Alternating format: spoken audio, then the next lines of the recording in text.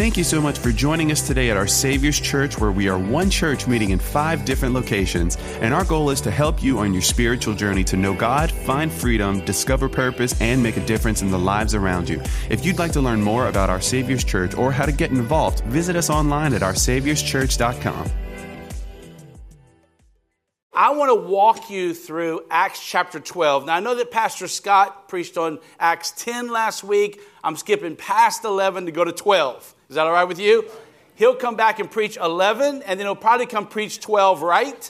And that's great. I can't wait to hear what he says, all right? So I just want to take some time this morning to walk you through Acts chapter 12. I don't know about you, but the older I get, the more I forget, right? Is that you? The older I get, the more I forget. And Tara will send me to the store for 4 or 5 things. I get there, and like an old man, I'm walking around the store going, I only have 3. I know I'm supposed to have 4. She is not going to be happy when I get home if I can't think of number 4, right? And some of that is because of distraction. Sometimes we forget because of distraction. While she's giving me the list, I'm on my phone, or I get in the car and I'm turning on the radio, and I'm distracted, and it causes me to forget. I want to talk to us this morning. I want to give us a reminder this morning from Acts chapter 12 that God is in control. Amen. Because sometimes when we look at our world, when we look at everything going on, sometimes we just need a reminder, because it's easy through distraction to forget the most important thing. And this morning, one of the most important things that we can be reminded of is the fact that God is in control. Amen. Listen, He's in control whether we understand it or not. He's in control whether we believe it or not. How many of you know truth is not determined by whether or not we believe it? Truth is truth whether we believe it or not. And He is in control whether we see it or not. Because sometimes we look around with our eyes and we make a determination. Listen, it's okay to see, but in the end, we got to go to God's Word and remind ourselves that God is in control. Amen? God's not stressed out about anything. He's in control, and it's not even hard for Him. So I want to take you to Acts chapter 12. Beginning at verse 1, it says, it was about this time that King Herod, now let me just say, Herod was a title, not a name, right? This was Herod Agrippa. He was the grandson of Herod the Great, who was the ruthless dictator. Who was out to kill believers. He was also the nephew of Herod Antipas, who killed John the Baptist. So this is Herod Agrippa here. So it was about this time that King Herod arrested some who belonged to the church, intending to persecute them. He had James, the brother of John. This is not James, the brother of Jesus. This is James of Peter, James, and John, Jesus' inner circle. He had James, the brother of John, put to death with the sword. And when he saw that this pleased the Jews, he proceeded to seize Peter also. And this happened during the feast of unleavened bread. So there's all these great, great things going on in the book of Acts leading up to this chapter, right? We know that on the day of Pentecost in Acts chapter 2, when in the upper room where the Holy Spirit fell, we know that over 5,000 came to Christ in one day. As we read through the book of Acts, we see that the crippled were healed, that many were healed. We see that Simon the sorcerer was saved. The Ethiopian eunuch was saved. We know that Philip was transported, right? So there's amazing things going on. But now James is dead and Peter's in prison, and they're asking questions, right? And I want to remind us today, first of all, that God is in control even when we suffer. That God is in control even when we sin, or even when we suffer. I think that in the American church, in the Western church, we have developed a theology for ourselves that doesn't allow suffering of any kind to be of God. When we go through hardship, when we go through suffering, right? And remember, what we consider suffering many times is light. It's like suffering light, right? When we suffer, we begin to rebuke the devil. We begin to question God, or we immediately pray for God to take it away from us. And yet throughout Scripture, the Bible tells us that we will go through hardship. The Bible tells us we will go through difficulty, but when we do, again, we wonder, where's God? Well, God forewarned us so that we would be prepared. Listen to James chapter 1, verses 2 through 4. James says, "Consider it pure joy, my brothers and sisters, whenever you face trials of many kinds, because you know that the testing of your faith produces perseverance. Let perseverance finish its work so that you may be mature and complete, not lacking anything." James says that when we go through this much persecution, it's preparing us for this much. God's grace is giving it to us in small doses to prepare us for what's coming. You may not believe this, but I wouldn't lie in Pastor Scott's pulpit. In 2005, I actually ran the Marine Corps Marathon in Washington, D.C. And I got challenged to do a marathon. Now, I had never run any kind of race in my life. You think I would start off with like a 5K and then a 10K? I started with a 26.2 mile marathon, right? So my cousins and some friends challenged me to go run the marathon with them. And of course, I said, sure. I'm overweight. I'm old. And I said, yes. And then Tara said, "You said what?" And I began to train for the marathon. I remember my first 3-miler coming home telling Tara, "I quit. I'm not doing this." My 3-miler. And I quit. I called my friends and said, "Hey, I'm not doing this. I'm not doing it." And then a couple of days later, I thought, well, I'm just going to try a little more. And then I remember my first 10-miler. And I remember thinking, I'm crazy. I'm thinking, what am I thinking here? But can I just tell you that 3-miler, that 5-miler, the 10-miler, the 12-miler, the 20-miler prepared me to cross that finish line at 26.2 miles. And if I had never started at 3, I would have never accomplished 26.2. Can I just tell you, what we're going through today is preparing us for something. It is not for naught. It is not just because nothing else is happening in your life. No, God's grace is allowing things to prepare us for what is to come. And even though we're not interested in suffering, and many have thrown it out of their theology, God still uses it to refine us as His children. And we need to remind ourselves that when we suffer, when we go through hardship, God is not abandoning us. God is actually moving toward us. It's not a season of God deserting us, but rather God walking right there with us. Can I just tell you, you can take suffering out of your theology, but then your theology doesn't line up with the Word of God. And what we believe about God must be found right here in this book. God loves us. God is for us. Can I just tell you, God's love is not a pampering love like you would have towards your children. God's love is not a spoiling love. God's love for us is a perfecting love. He is bringing us to something that is better than where we are. And God's perfecting love has appointed for us, His children, as a season of suffering at times. And we must remember that God is in control even when there are bugs in church. You pick that bug up with your hand. Lord Jesus, pray for me.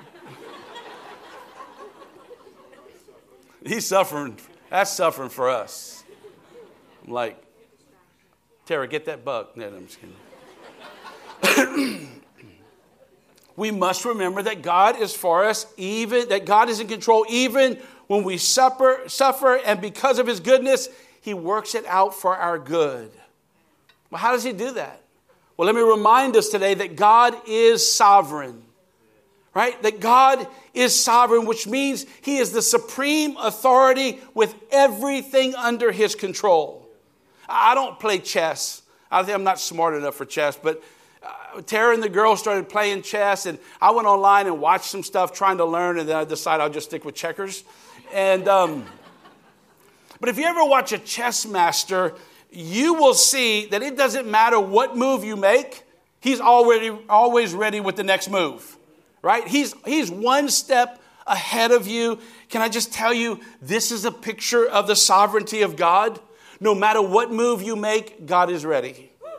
No matter what move the wicked makes, God is ready. He is always ready to make the necessary move in order to advance his mission and his good purpose for us. Amen? And we need to remind ourselves at times that Philippians 2:13 says, for it is God who works in you to will and to act in order to fulfill his good purpose. Listen, God is for us, and he's got a good purpose for us. So the early church here in Acts chapter 12 had to be wondering, how is this happening? We've been seeing this great move of God. And maybe you're here today. And maybe you're saying, well, I know there are some people that need to hear this sermon about suffering, but I'm really sincere in my faith. Let me just remind us today, sincerity doesn't exempt us from hardship. Well, I'm really involved in the church and in other ministries. That's awesome. But service does not exempt us from suffering. Well, I've been a believer for a long time. Listen, we need you. We need your wisdom. But maturity doesn't exempt us from suffering. Amen? Our theology must be secure in this. God loves me. God is for me. And I can trust him no matter what. God loves me, God is for me, and I can trust him no matter what. Listen, the coming days, you're going to go through things, and you need to remind yourself, God loves me, he is for me, and I can trust him no matter what. And can I just say this? We should never say, if God really loved me, he would not. We all go through things that we don't want to walk through. 4 years ago, on Christmas Eve, when my 49-year-old sister went home to be with Jesus, leaving her husband and her 9-year-old son as a result of cancer, and I began to wrestle with this. I had to trust that though I didn't understand it, that God was still in control. God was for us. He was with us. And we could trust him no matter what. And so can you.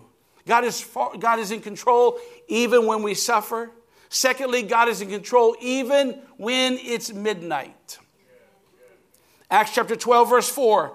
After arresting him, he put him in prison. This is Herod putting Peter in prison, handing him over to be guarded by 4 squads of 4 soldiers each. Herod intended to bring him out for public trial after the Passover. Now listen to this.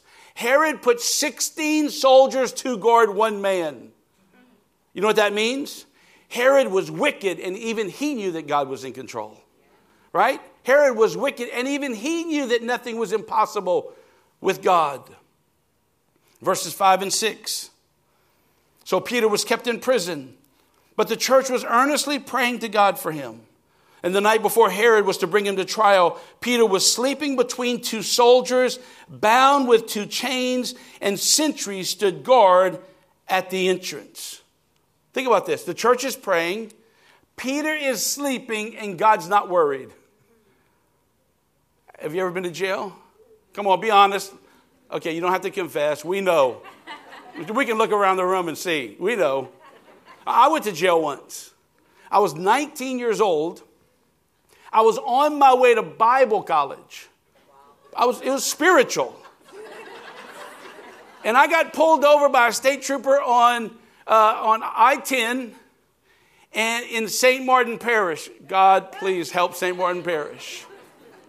I get pulled over. Now, I was going 92 and a 55, but I was trying to get to Bible college. It was Bible college. It was the work of the Lord. I get pulled over.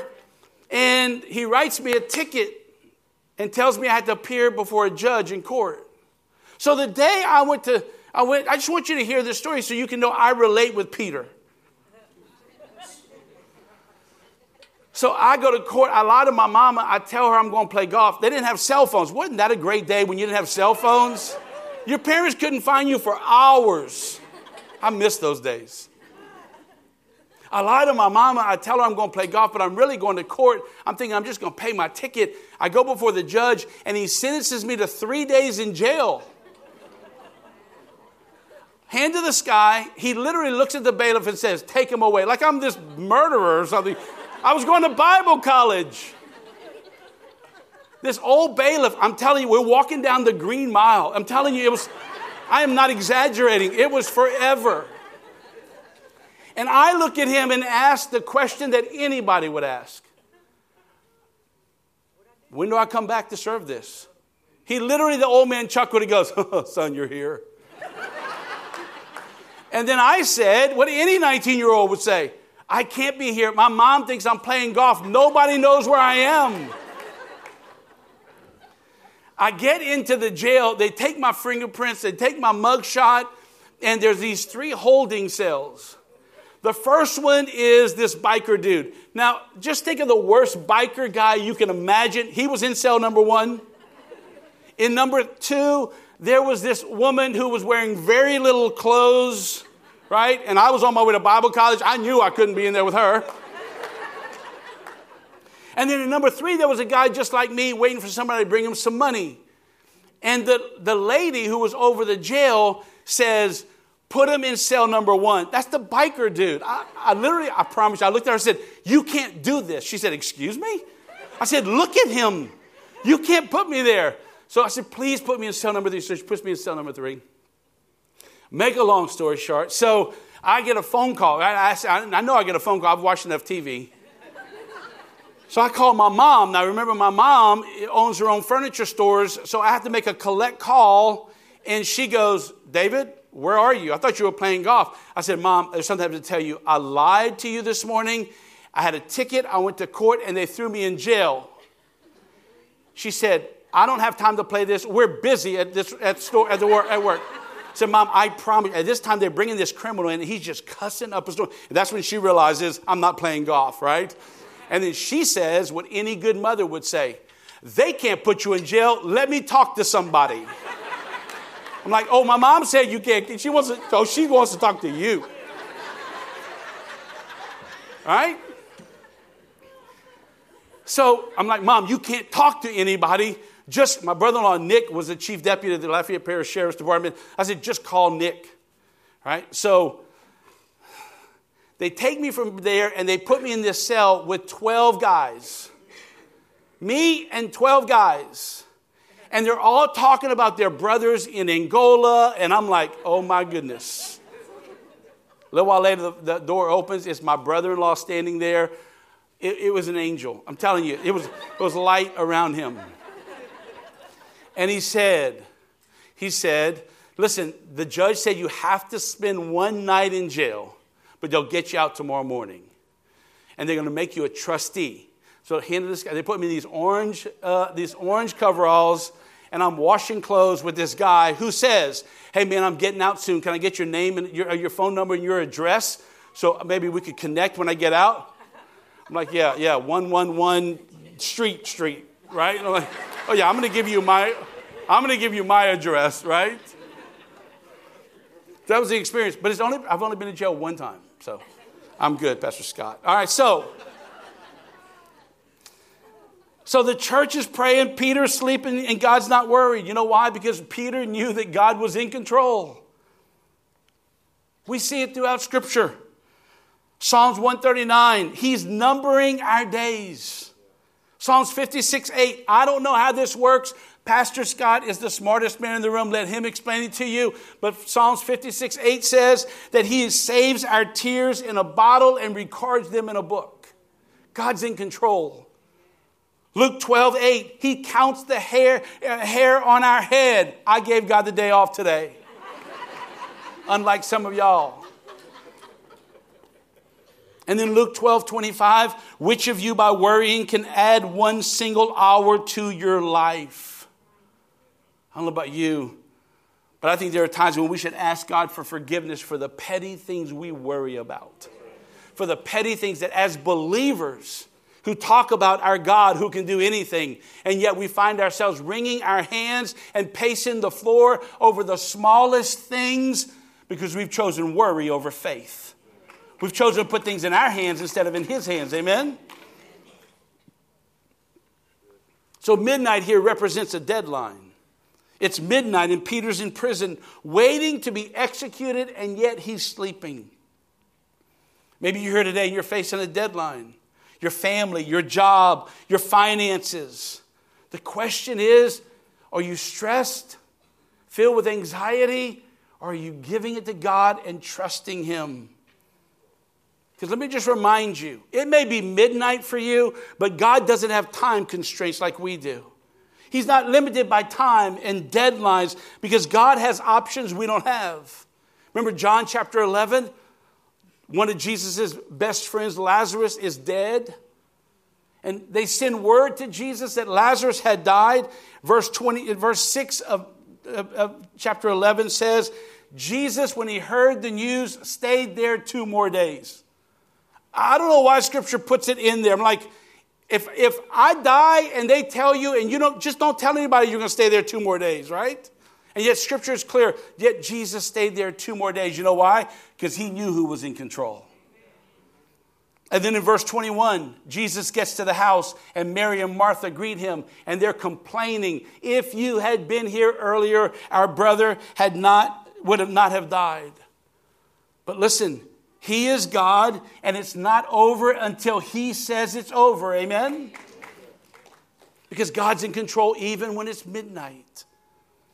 So verses 7 through 11. Suddenly an angel of the Lord appeared and a light shone in the cell. He struck Peter on the side and woke him up. Quick, get up, he said. And the chains fell off Peter's wrists. And then the angel said to him, put on your clothes and sandals. And Peter did so. Wrap your cloak around you and follow me, the angel told him. Peter followed him out of the prison, but he had no idea that what the angel was doing was really happening. He thought he was seeing a vision. They passed the first and second guards and came to the iron gate leading to the city. It opened for them by itself, and they went through it. And when they had walked the length of one street, suddenly the angel left him. And then Peter came to himself and said, now I know without a doubt that the Lord sent his angel and rescued me from Herod's clutches and from everything the Jewish people were anticipating. Listen, it doesn't matter how late it is, what the hour is, or how close we are to the deadline. He is still a miracle worker. Amen? And I've gone through things, and you've gone through things, hardships, wondering, why doesn't God make this stop? Why didn't God fix this, right?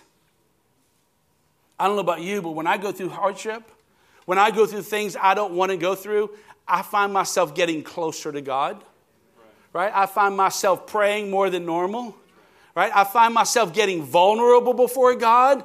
I find myself being really open and honest with God, the whole while asking God to make it stop. And I have a feeling God's there saying, no, I like this. I like the vulnerability. I like the way you're spending time with me that you don't normally. I think God likes it when we're with him. And so he's like, I will love this. I know I'm in control. Just let me be in control, right? I don't know how it is with you and your kids, but I love when my kids want to be with me, right? Our kids are 13 and 15 years old now. So we, at times, you got to say, come here and sit on my lap. Right? When they were little, they wanted to be with you. Now you got to make them, right? Can I just tell you? God doesn't want to make us be with him. God likes it when we're with him. And I think that God allows us to go through things to draw us closer to himself. God's in control even when we suffer. God's in control even when it's midnight. God is in control even when our faith is weak. Listen to verses 12 and 13. When this had dawned on him, he went to the house of Mary, the mother of John, also called Mark, where many people had gathered and were praying. Peter knocked at the outer entrance, and a servant girl named Rhoda came to answer the door. So now listen, just to make sure you understand. They're gathered in the house praying for Peter to be released from prison. Right? Now Peter's released from prison. Rhoda goes to the door to answer the door. Now listen to verse 14. When she recognized Peter's voice, she was so overjoyed, she ran back without opening it. She leaves him standing in the street to go and tell the other ones that Peter is at the door. You want to see a picture of weak faith?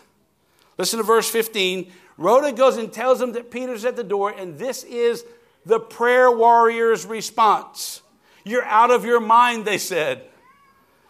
When she kept insisting that it was so, they said it must be his angel. In other words, he must have died and his angel has showed up. These people had weak faith. And can I just tell you, God answered them anyway. They had weak faith and yet God answered them anyway. You go to Mark chapter 9. A father brings his son who's demon possessed to Jesus. Demons will literally take control of his body and throw him to the ground or into the fire. And this dad comes to Jesus and he says, take pity on us. If you can, would you please do something? And Jesus responds this way, if I can, literally with a question mark, if I can. And this is what the dad says. I know you can, but help my unbelief. I believe you can, but help my unbelief. Can I just tell you, I relate to that. Because if you come for me to pray for you for healing, I'm going to pray with all faith that I have, believing God's going to move. If you want me to pray with you over a lost loved one, I'm going to pray with great faith because I believe that God will do that for you. I just don't know if he'll do it for me. There are times when I just don't know. It's that I believe, but help my unbelief. Faith is important, but God's sovereignty supersedes our faith. And that's why God is still in control, even when our faith is weak. We should find comfort and encouragement in the fact that God is bigger than our lack of faith. Verse 16, but Peter kept on knocking, and when they opened the door and saw him, they were astonished. They were astonished, beside themselves, that God had actually answered their prayer. God is in control, even when we suffer. God is in control, even when it's midnight. God is in control, even when our faith is weak. And then, lastly, God is in control, even when the wicked seem to prosper. Verses 21 and 22.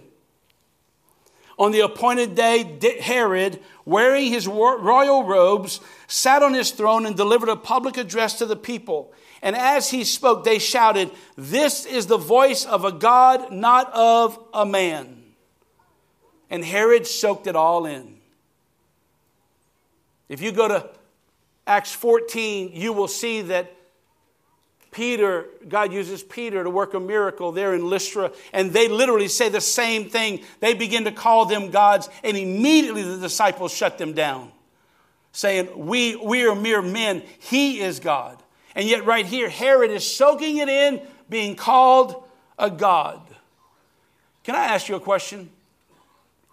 Have you ever wanted God to just come down from heaven and slap somebody for you? Right? Have you ever seen a person or a group of people that are just so wicked and you say, God, if I were God, I'd be slapping somebody right now. Right? The Bible teaches us that this is what eternity is all about. Right? That's what eternity is all about. Don't you worry. There's coming a day when God will bring about his judgment upon wicked people. But every once in a while, God gives us a glimpse of his power to those who arrogantly reject him. And it should remind us that if it wasn't for the mercy of God, we would be right there with them. It is the mercy of God that we're here, standing under God's grace instead of his judgment. Amen? Can I just tell you, yesterday, the girls and I were driving down to South College, and there was this guy out there preaching on the street. There was nobody listening, but he was preaching, and he was preaching judgment, and he was preaching in such a way that it was like he couldn't wait for God to send people to hell. Can I just tell you, if judgment and people being cast into outer darkness excites you, you don't have the heart of God. Because the Bible says the heart of God is that none would perish. We know that judgment's coming, but our hearts should break over what breaks God's heart. Amen? We shouldn't rejoice in judgment. We shouldn't rejoice in wicked people being lost without God. It should break our hearts. Verse 23, immediately, because Herod did not give praise to God, an angel of the Lord struck him down, and he was eaten by worms and died. And I say that's a terrible way to die. Listen, it may look like the wicked are prospering, but remember, there's coming a day when God will be exalted. Verse 24 is my favorite verse of this whole chapter, because Peter was in prison, James is dead, wicked Herod is on his throne, and yet verse 24 says this, but the word of God continued to increase and spread. Because listen, no matter what the enemy throws at us, God is still in control. Amen? God is in control. His kingdom is being built. His agenda is advancing, and we have the opportunity to be a part of it. Nothing delays God. Nothing stops God, and nothing is too hard for God. Can I remind you today, 2 Chronicles 16:9 says, for the eyes of the Lord run to and fro throughout the whole earth to show himself strong on behalf of those whose heart is loyal to him. God, help us. Lord, help us this morning that our hearts will be loyal to you. God, in the midst of adversity, that our hearts, Lord, and our eyes would not be turned to what we're going through, but they would be turned to our God who will lead us through. God, help us to remind ourselves of 2 Corinthians 5:7. We walk by faith and not by sight. Lord, today, God, you know the story of every person in this room. God, you know what every one of us are going through. You know what every one of us are facing. God, there are people in this room that feel like it's midnight. And they don't know what step to take next.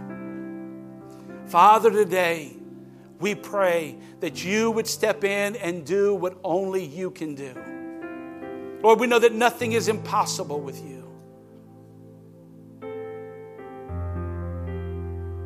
Would you bow your heads and close your eyes? I just want to ask you a question.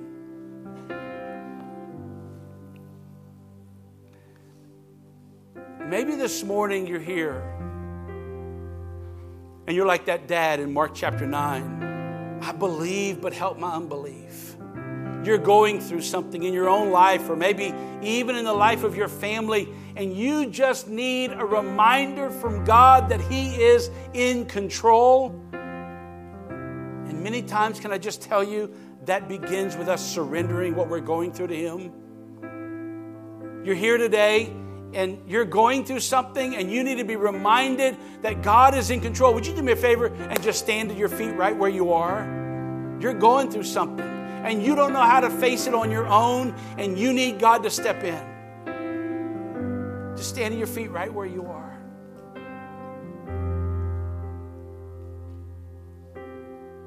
Can we pray? Father, this morning, Lord, this morning we surrender ourselves to you.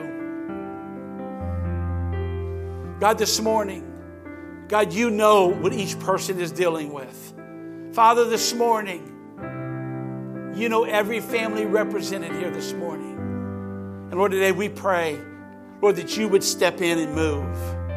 Father, we surrender. Right now, just say that. I surrender to God. Lord, so many times we deal with anxiety and stress because we hold on to it for ourselves, when you said, cast your cares upon you because you care for us. Lord, today, give us the faith that we need to simply cast our cares on you. Lord, to simply believe that you love us enough to walk with us through it, to deliver us from it, or send the help that we need in our greatest hour. Father, today, Lord, I pray, help every one of us in this room. Lord, to daily remind ourselves that you love us, that you are for us, and we can trust you no matter what. God, we trust you today. God, we trust you today with our families, with our finances, with our jobs, with our marriages, with our children. God, we trust you today because you are trustworthy and your track record is good. We've seen you move time and time and time again. Father, the fact that we're in this room in church is a testimony to your goodness and your power. Father, we surrender to you and we trust you. In Christ's name we pray. Amen and amen.